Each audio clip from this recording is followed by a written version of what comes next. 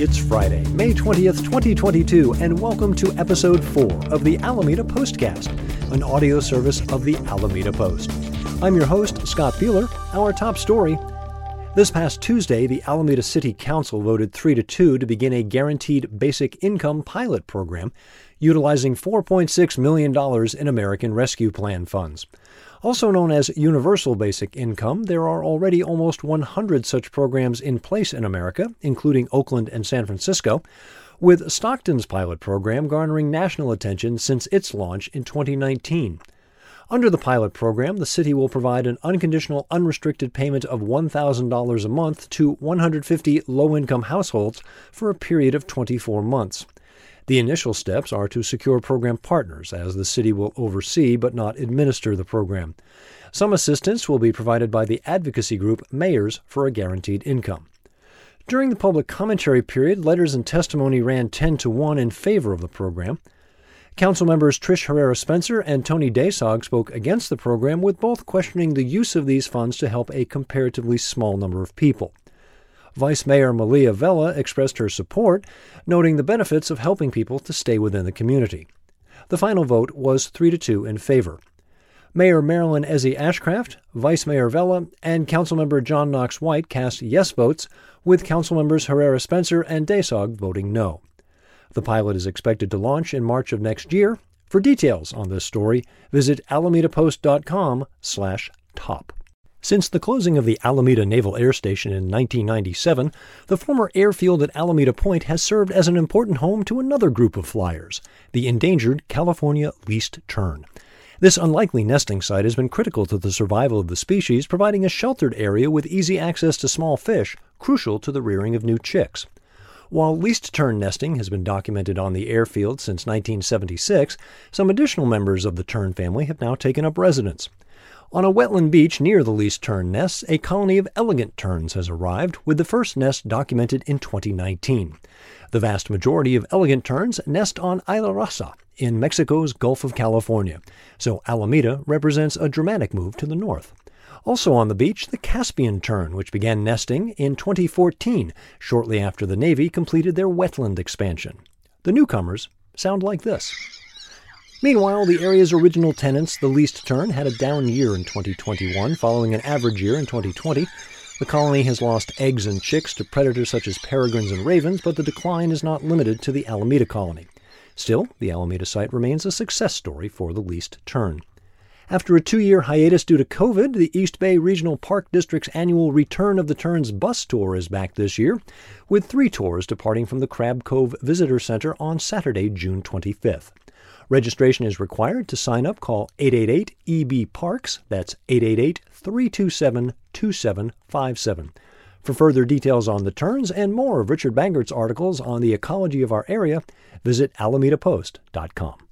When the Market Spot closed during pandemic, the area around Bay Street and Lincoln Avenue lost a popular corner store. Thanks to the efforts of Mike Stevens, a successful crowdsourced investing campaign, and the city's facade grant program, the market is returning in June. Now called the Island Savoy Market, owner Mike Stevens puts it this way. "We need a coffee shop," Stevens said. "We need a good place to get a sandwich, a place to get locally sourced organic produce and groceries, a place to gather, a true community market." With a focus on local and sustainable, Stevens has already partnered with Dispatch Goods to help reduce packaging waste, and with Webster Street's Signal Coffee Roasters, who will be the official coffee partner, although other local roasters will also be featured.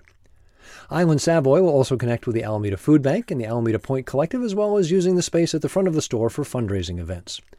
Look for the Island Savoy to open in June.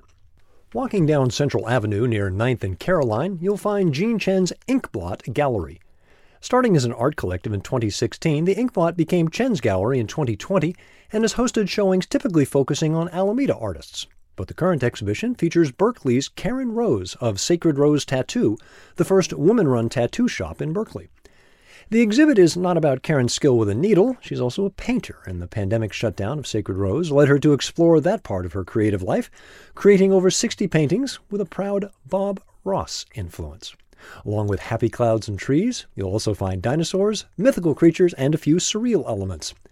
You can see some of the artwork in the storefront of Inkblot, and this Saturday from 3 to 6 you can view the works and enjoy a reception for the exhibit.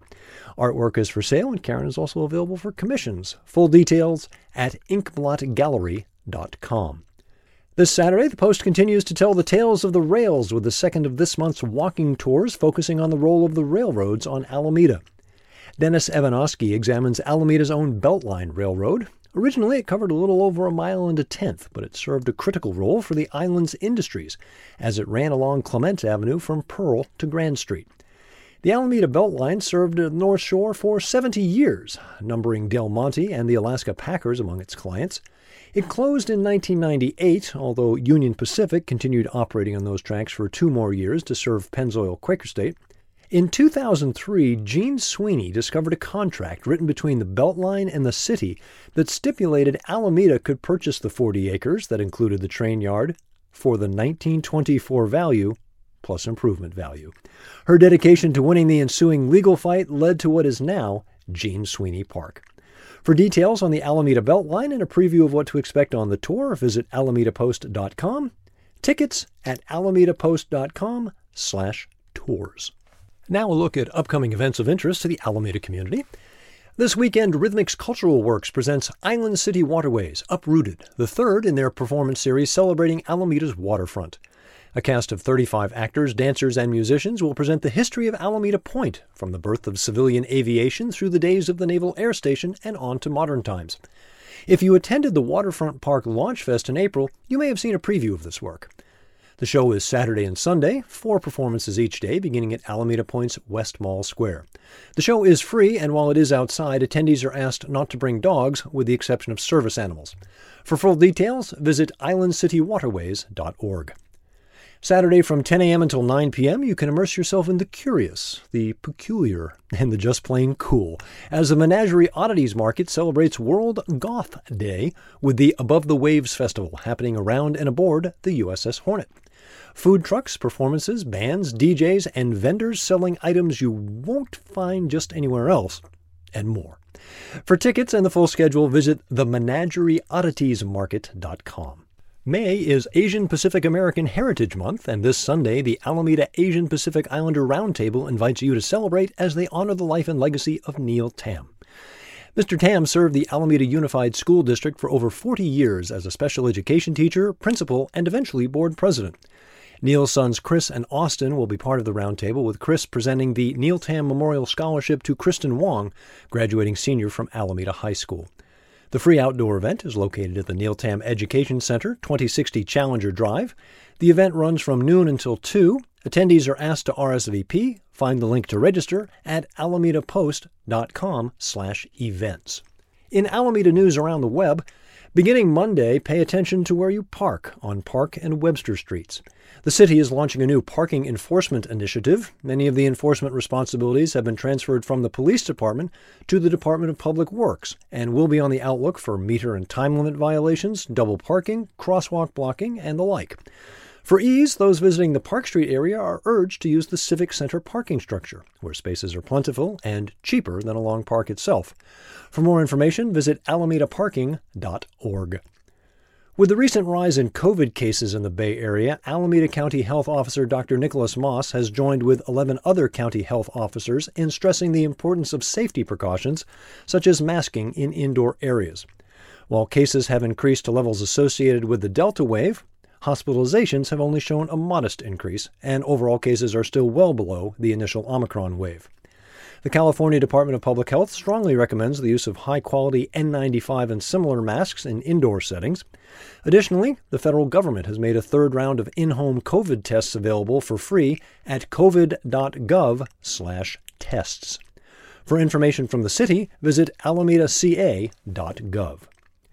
That's it for this episode of the Alameda Postcast. Visit our website, alamedapost.com/newsletter, to sign up for our weekly newsletter. It's free. We never give or sell your personal information to anyone.